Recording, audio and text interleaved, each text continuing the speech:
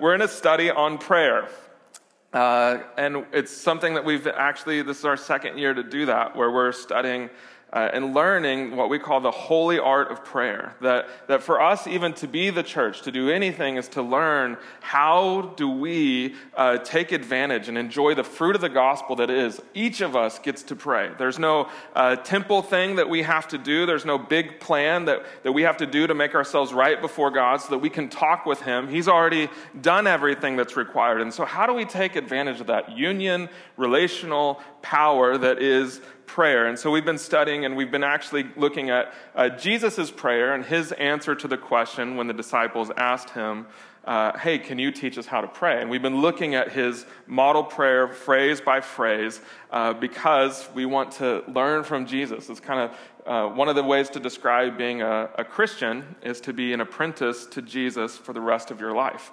To be the kind of person that says, oh, what are you doing with your hands? Why are you doing this thing? And I want to learn, and I want to walk alongside you. And so we're doing that with Jesus and with prayer. And today's passage is like it's been this whole time, Luke chapter 11, 1-4. And the phrase that we're talking about today is, your kingdom come. And so I'll read it all for us. One day, Jesus was praying in a certain place. When he finished, one of his disciples said to him, Lord, teach us to pray, just as John taught his disciples. And he said to them, when you pray, say, Father, hallowed be your name. Your kingdom come. Give us each day our daily bread. Forgive us our sins, for we also forgive everyone who sins against us. And lead us not into temptation. This is God's word. It's an interesting thing. I think there was probably a point in American history, maybe in the 80s and the 90s, probably the 90s. I don't know. I was a little kid, but when everything seemed to be going great, like we invented the internet, or Al Gore did, I don't know. And the Cold War was over, and everything seemed to be up and to the right. And I think at that point, maybe you had to, if you were a pastor or a leader or a Christian, you had to convince people, hey, everything's not that great. Just so you know, the world is broken. But today, you don't have to, you could, get off of social media, never watch the news. You don't have to read newspapers. You don't have to scroll through social media to know just this pervasive truth, that the world is not as it should be.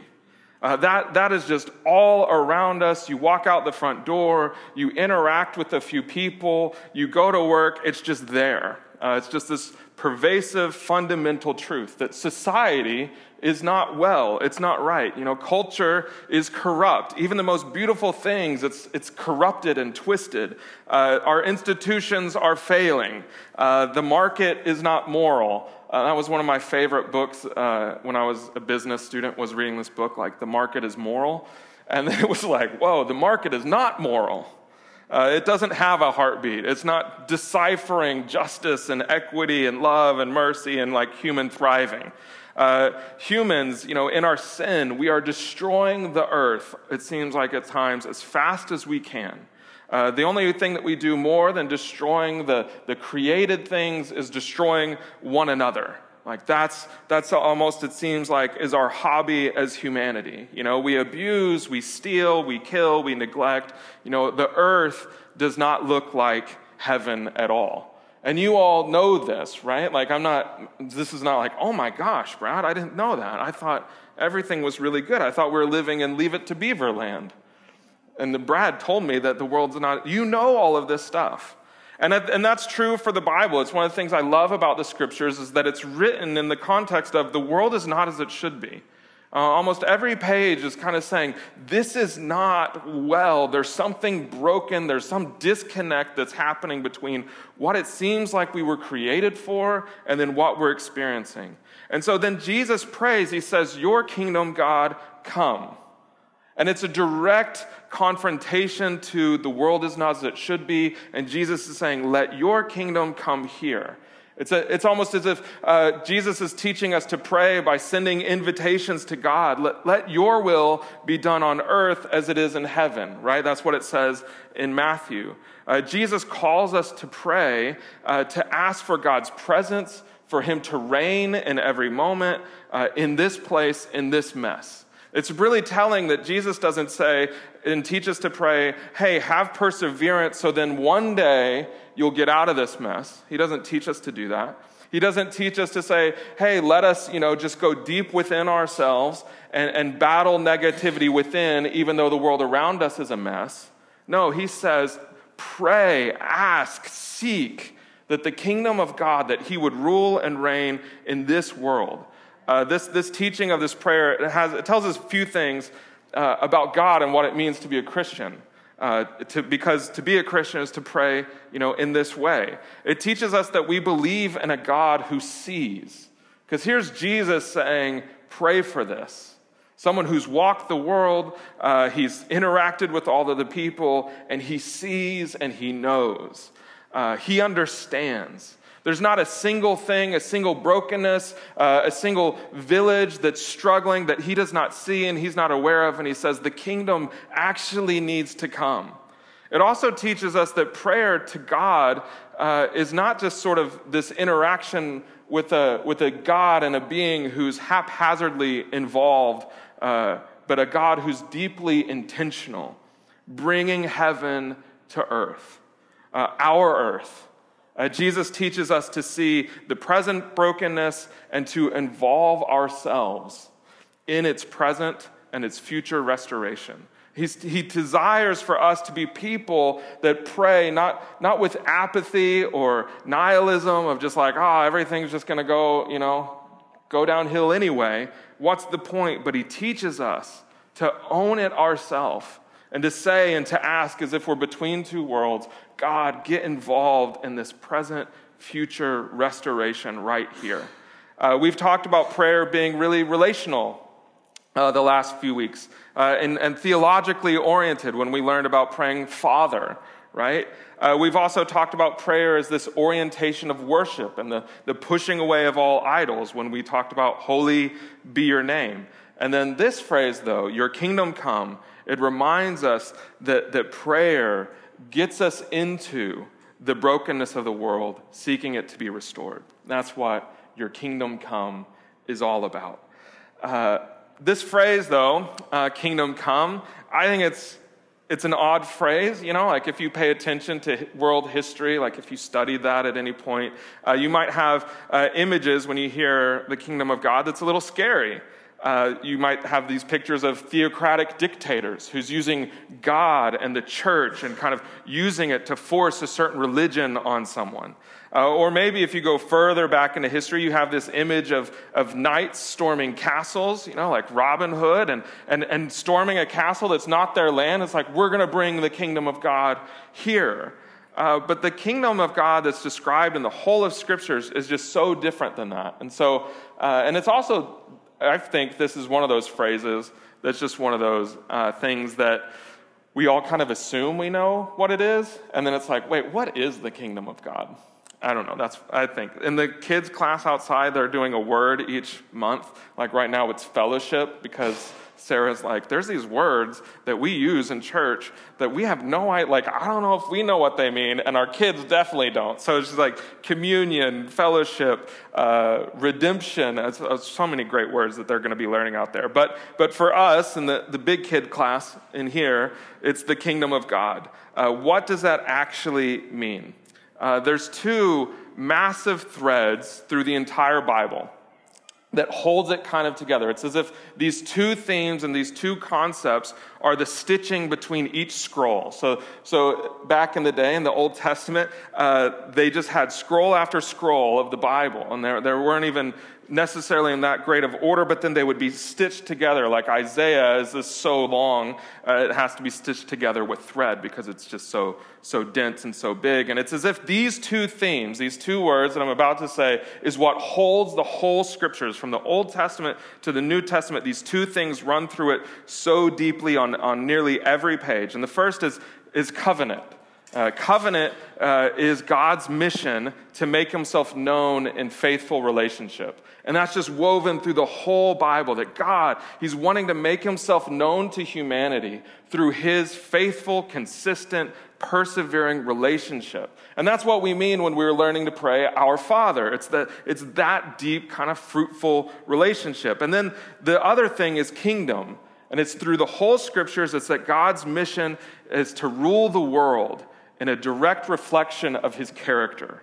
That's what the kingdom of God is it's his mission to rule the world in a direct reflection of his character, so that what he is like is made manifest and made real and made tangible in every part of life. That means that the God who seeks to forgive and to love and who's compassionate and gracious wants for us as humanity to live in freedom. Not like the freedom that we sing about on the 4th of July, but the real freedom that says you belong, you exist for a purpose, you're desired, you have others that depend on you and that you get to depend on. That kind of freedom. It's that the kingdom of God is about the world being gracious, that as God is gracious, so is everything that happens in every interaction. God's compassionate, meaning he has mercy and he sees and he knows and he steps into messes, and that the kingdom of God is where every mess is stepped into. Wholeness, love, the flourishing of humanity in relationship to one another. That is the kingdom of God. And that's what he's, trying to tell us to pray. And it's, kind of interesting that Jesus teaches us to pray within those two profound themes that hold the whole Bible together. And just a quick overview of the kingdom of God, because I'm a nerd and want everybody else to be a nerd too, and a lot of you are nerds. And it's great. All smart people in here. The theme kind of begins in the scriptures and gets really well known and kind of shows itself like you can't ignore it. When the people of Israel are taken from Egypt, they're living in slavery and bondage. They're being told over and over again, like, you're not even worth living. Like, you're not valuable enough to even have children. Like, your children should be killed as soon as they're born. And if you live, then it's just to perform something and to work for others. And God redeems them and restores them because he saw what was going on. He takes them out. He defeats the enemies. It's this really powerful thing. And then they're walking around in the desert, and there's this promise repeatedly of land, the promised land of milk and honey. And there's this image that they begin to have that God is going to take them, he's molding them into a people, and then he's going to place them in a spot. And then they're going to have a place to exist, free from all of the oppression that they experienced before. But it was so much more than just, hey, here's a plot of land that you're going to get one day. It was about God ruling and reigning within them, even as they walked around in the desert. But when that's the context in which God gives the people the 10 commandments, and the preamble to that, like, why are they supposed to follow these 10 things? It's so that they would be a kingdom of priests. And that word just sort of pops off, and it's like screaming as if to us, to me, maybe not to you when you read it, but to me, it's just kind of screaming that God is going to create a kingdom where he rules and reigns, and where each person knows God and is known by God. Where all of life, this whole new place, would be marked by his loving kindness, by his justice, by his compassion. And after those 10 commandments, while they're walking around the desert getting ready to be in the land, it's the parts of the Bible that we think are the most boring. If we did a survey, you would be like, yeah, always skip Leviticus, always skip Numbers, skip half of Exodus. It's just so, because God is so methodical and detailed of this is how you build the tent. And this is the artwork that should be there. And these are the materials you should have it. And if your cow gets out and hurts somebody else, this is how you deal with it. Detail after detail of how to live. And we think that's so boring. What is God up to? But what he's up to is, I want to have a kingdom where every part of life is ruled by my compassion, my justice, and my love. That the interaction between neighbors and what might happen there, God has a say in how restoration takes place. That in the places of worship, that God would say, this is how I want art and culture and beauty to be. And so that's the beginning of this kingdom of God concept. The people do get into that land, and they're ruled by God as they enter into that land and that place. They have judges that God uses to kind of work and to be like warriors on their behalf. There's Deborah. She's pretty great. There was Gideon. There's several others. But what they did was they just simply depended on God to fight their battles. It was a really spectacular time. There would be people that would come against them, that would come to destroy the kingdom. And God would say, I'm going before you. All you have to do is depend on me, and I'm going to face those battles. And that's when God gets this name, like the King of the angel armies. Like, that's who God is. Every time you see in the Psalms, like the Lord Almighty, it's that he's like the King of the armies. And they were victorious in every battle because God said so. Like, I will make you victorious. And he was the one that was victorious. But then the people looked around. They said, hey, we want a good-looking king like all the other people have. Let's have us, like, it's hard having you rule and reign. So they have a king named Saul. He's tall, dark, handsome, like really well-spoken, the kind of person that we often elect, to rule and lead over us. It's like, well, that guy looks good. Look at his hair. His hair's perfect. He should be in. I guess we're kind of against that. We're not doing that so much anymore. Hair is less important. But Saul was the guy where hair was important. But he doesn't like rule and reign. He kind of rules for himself. And then God kind of subversively says, that's not the king for these people. And then this guy, this little boy really, like young man, gets appointed as king, and his name is David. And what's described about him is that he has a heart for God, that the whole passion and desire of David is for God. It's not that he has God's heart placed in him, but it's that what he deeply wants and longs for is just God himself. And David, at first, he's appointed king. He gets oil put on him. It's like he's the king of Israel, except Saul is running around. And he's like still the king. He has the throne. He has the chest plate and the armor and all of this stuff. And yet David is the real king. It's pretty, astonishing. And eventually David has to go on the run, and he has this band of people, of good friends who know that David's the king, and they live in caves, and they're deserted, and all along he's just kind of waiting of like, when will I actually be on the throne? And at the same time, the kingdom is falling apart. But then there's this moment where David is actually brought and given the throne and given the place.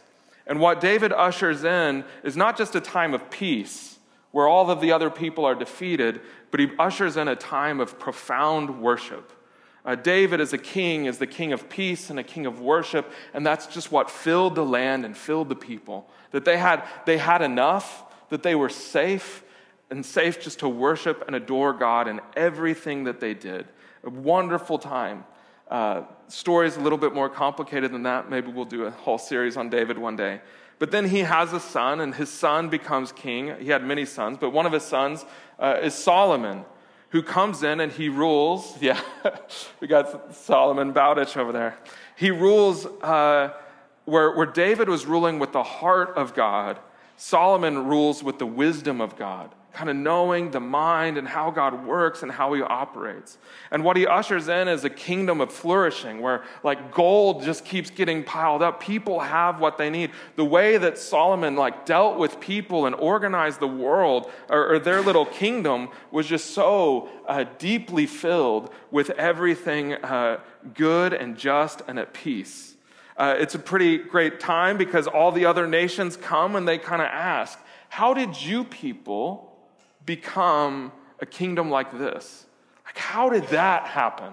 How did you get to this point?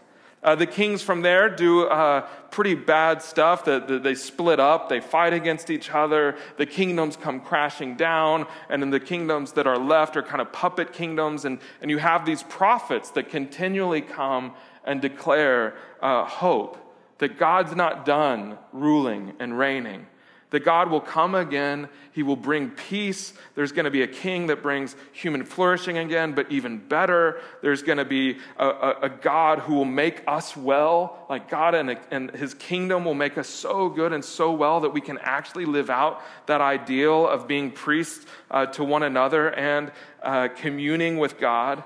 And he says that it's all going to be led by this king that has the very heart of God and the very mind of God, and he'll be a suffering and servant king. And he says, and the prophets all are there saying, that's the way. The prophets who sat there and they wept as the cities were burned were the same prophets that said, another king is coming.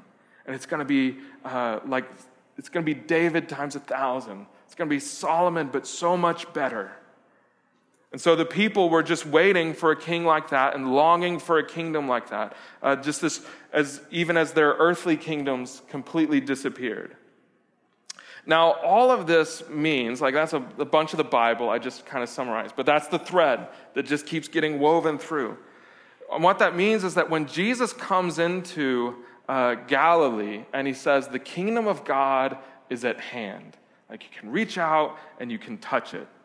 That Jesus is saying that time, that longing, that thing with David, that thing with the people in the desert, that thing with Solomon, that is here now. You've been waiting for the story to come to a conclusion, and I am that conclusion. It means that as Jesus walked through those villages, or he talked with people at dinner tables, or even as he gave little sermons in people's homes or on hillsides, he was saying with all of that, and he was demonstrating in all of it, the kingdom of God is right here. The kingdom is here. It has started. Jesus is saying the wait is over. You don't need to long anymore. It's being fulfilled, and the promise is being fulfilled right now. When Jesus teaches us and he says to pray, your kingdom come, thy kingdom come, he's teaching us, ask for that rule and that reign from long ago to be clear and to be manifested in this life. Expect the kingdom of God to appear in this world, in our surroundings, in our earthly lives. The kingdom is coming. And it's just like, David that spent so much time on it, because Jesus is the king. He's walking around, and yet there's these people out there that think they're the king. And that there's this contested thing that's happening. He's appointed. Jesus can't be any more king than he is right now. And yet he's saying, my kingdom is coming against all these battles and all of these earthly things. Even in your own life, you're building your own kingdom and you're not surrendering and you're not ready to surrender. And so this prayer, though, it's not just like this side thought prayer, like your kingdom come. I think sometimes we might pray it of like, hey God, could you improve my situation by a few degrees? Could you bring just a little tiny bit of grace, a little tiny bit of your compassion right here? Or could you, God, just help me fight a little bit less with this coworker or with this friend or roommate or spouse? Or help some of the people that are out there suffering experience a tiny dose of justice. But this prayer and the kingdom of God is all-encompassing. It's God, please bring your entire kingdom into this whole world. There's no qualifications of like just a little bit, just a tiny drop. It's like, no, the whole kingdom into my whole world. Make every part of it, every aspect of the situation, every aspect of my life, make it your kingdom come. The greatest challenge for us to pray that, there's lots of challenges. One is we want our own kingdom, but I don't think that's so much it. Because we all know we're not good kings, most of us. Like it's like pressed out of you as you become an adult. If it hasn't been pressed out of you in like 5th grade, it's like, no, you're like not very good. The big thing that I think is a challenge for us is our apathy just towards it all. That like, yeah, the world is such a mess.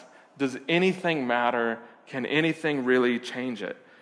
John Lennon, the British prophet and singer and songwriter, and the Beatles, he sang this song that he wrote, and the songs Across the Universe.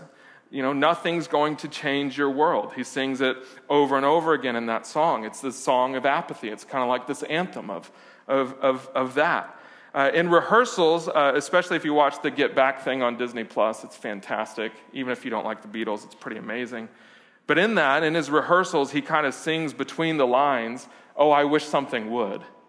I wish something would. But nothing's going to change your world." And then he kind of resigns and even retires into that kind of apathy. Nothing's going to change our world.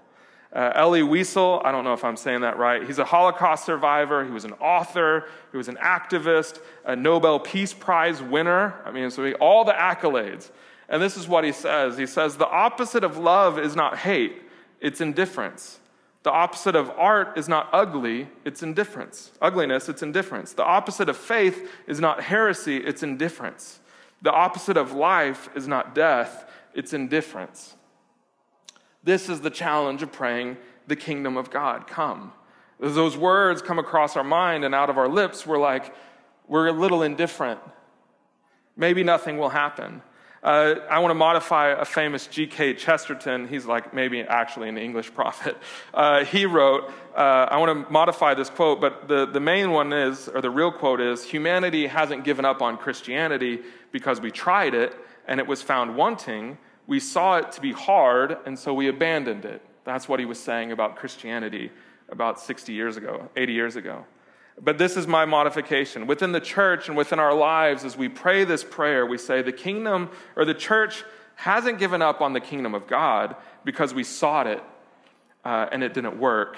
No, we saw that it was hard and we abandoned it. This is the challenge of praying that. Church, what if we are indifferent? What if we are apathetic? What if we see the kingdom of God as being a hard thing to take root in this place, in this city, even in our own lives, and so we abandon it? That I think prayer is so much, it's easier to pray for God, help me with my finances, or God, make me be less anxious, or, prayers of worship. It's easier to do that than I think to pray, "God, would your full kingdom come in this place?" Apathy. And something you can think about later is, what does indifference or apathy look like in your life? How does that manifest itself? But contrary to that, you have Jesus saying the kingdom of God is at hand. And you have Jesus telling all these parables that we've studied this year where he's saying, this is what the kingdom of God is like. It's like a mustard seed that's put into the ground and then grows and thrives. The kingdom of God is like a little bit of yeast or leaven pressed into dry ingredients, and then the loaf grows and a community feeds off of it. It's like the kingdom of God is like a treasure that's been buried in this other town, in this abandoned field, and then when people find it, they sell everything they have to buy the field and the treasure. The kingdom of God is like that. Jesus saying, my kingdom is here. You can see with my hands. As he comes to the disciples after his resurrection, we talked about this just a few weeks ago, that he says no, the kingdom really is here. You can trust it. Look at the wounds on my hand. I've risen from the dead. There's not a single thing that can hold us back. And because this is true, that the kingdom of God is at hand, our apathy, I think, can fade away. And we see it, and we see the mess around us. We see the lack of the kingdom of God, and we bring it to Jesus saying, please come. As if we're asking the one who's in charge of everything, as if we're going to the one who's seated on the throne, who is the king, and we say, in this mess that I'm in, bring your full kingdom. In this grief that I'm walking through, bring your full kingdom. In this community and in this neighborhood that is so distorted, bring your full kingdom. In my life, my brokenness, my lack, bring your full kingdom. In this broken home that I'm in, bring your kingdom. In this crooked industry where everything doesn't seem to be working out completely correctly, bring your kingdom. Rule and reign in that. In this dysfunctional church, bring your kingdom. Let you be in charge. That's what we want to see. And here's what we have to understand with those prayers, which is why I think apathy is so hard, is that to pray those prayers is to involve yourself in what's happening. Is to bring you into it. You don't get to step out of it and say, like, that's a mess. But to stay there praying, to be a kingdom of priests, to be a church of priests, means that we're going to stand and we're going to be there between these two worlds, appealing and advocating for the rule and the reign of God to come here. We pray on behalf of a world. Like that's part of the ministry of the saints. Like, that's your ministry. You can do a lot of service in this church. You can do a lot of great things in the world. But to be a believer in this place, in this world, in this time, is to be someone who prays for this world. Our prayers are, as I said before, inviting God, do your will in this city. Do your will in this culture, in this government, in this marketplace. This prayer is one that creates the certainty of trust and hope that, God, you will work here. You will embody and create a physical manifestation of your grace and your peace and your love. And so we pray. And there's a few layers of things to pray through. And if you've been doing the guide, you've heard about these layers. The first is to pray for the kingdom to come within you. That you want God and what he desires and everything to be uncontested within you. That you would seek the kingdom. So the question is, are you willing to seek it? Are you willing to ask, God, would you reign in me? You know, are you, the next one is praying for the kingdom to come around you. You know, in your home, in the sphere of influence around you, are you willing to pursue the kingdom there? You might even think, like, in this house, in this kitchen, God, reign, what you want. Be here, rule and reign. And then there's the prayer for the kingdom of God beyond us entirely, in those realms that we have no fingers in. Like, we don't get a touch. We're not the people in charge. And yet we pray, bring your kingdom there. Are you willing to participate and involve yourself in the city and beyond? This prayer is a statement of belief, a realization of God's presence in the earth, and a cry to the only one who can change the earth. It's like, I really wish John Lennon knew Jesus. That song could have been really great. I mean, it still is pretty great. You can listen to it across the universe. But this prayer is one to know that, like, we're crying out to, like, God, you can change this world, and you're going to.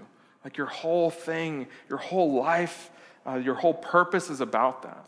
Because the truth is that the story of Scripture ends with those threads of covenant and kingdom joining together, where there's a city kingdom, where all grief and sadness and brokenness is torn down, and all that is left is the healing of the nations. And God saying, I'm dwelling with my people. They know me, and I know them, and I am in charge of this place.